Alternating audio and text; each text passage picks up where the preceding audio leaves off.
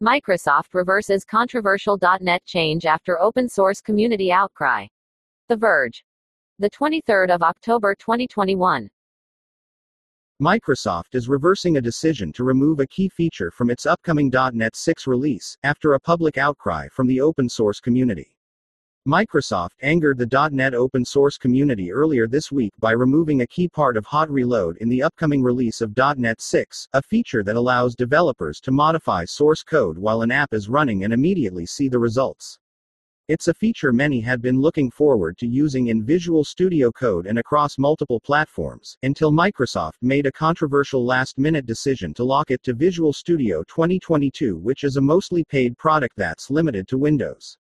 Sources at Microsoft, speaking on condition of anonymity, told The Verge that the last-minute change was made by Julia Lucen, the head of Microsoft's developer division, and was a business-focused move.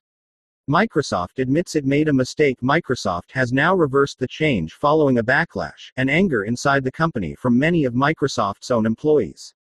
"We made a mistake in executing on our decision and took longer than expected to respond back to the community," explains Scott Hunter, Director of Program Management for .NET. Microsoft has now approved the community's pull request to re-enable this feature, and it will be available in the final version of the .NET 6 SDK. "We asked Microsoft to comment on the fact an executive ordered the change, but the company didn't want to discuss the controversial decision. We have taken steps to address the issue that some of our OS community members have experienced," says a Microsoft spokesperson in a statement to The Verge. Hot reload capability will be in the general availability build of the .NET 6 SDK available on November 8. Microsoft's blog post doesn't address this controversial decision, though. Instead, it suggests it was simply a mistake to remove the code instead of simply disabling it, and not a business decision. "In our effort to scope, we inadvertently ended up deleting the source code instead of just not invoking that code path," says Hunter.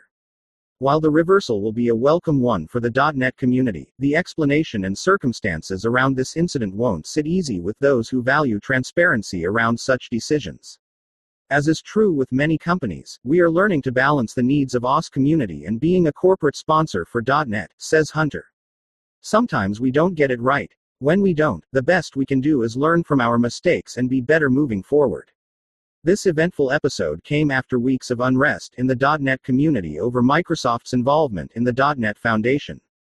The foundation was created in 2014 when Microsoft made .NET open source, and it's supposed to be an independent organization that exists to improve open source software development and collaboration for .NET.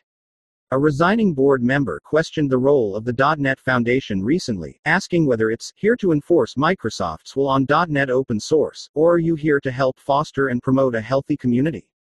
A recent controversy also led to .NET Foundation Executive Director Claire Novotny resigning recently and others questioning the independence of the .NET Foundation given Microsoft's special privileges.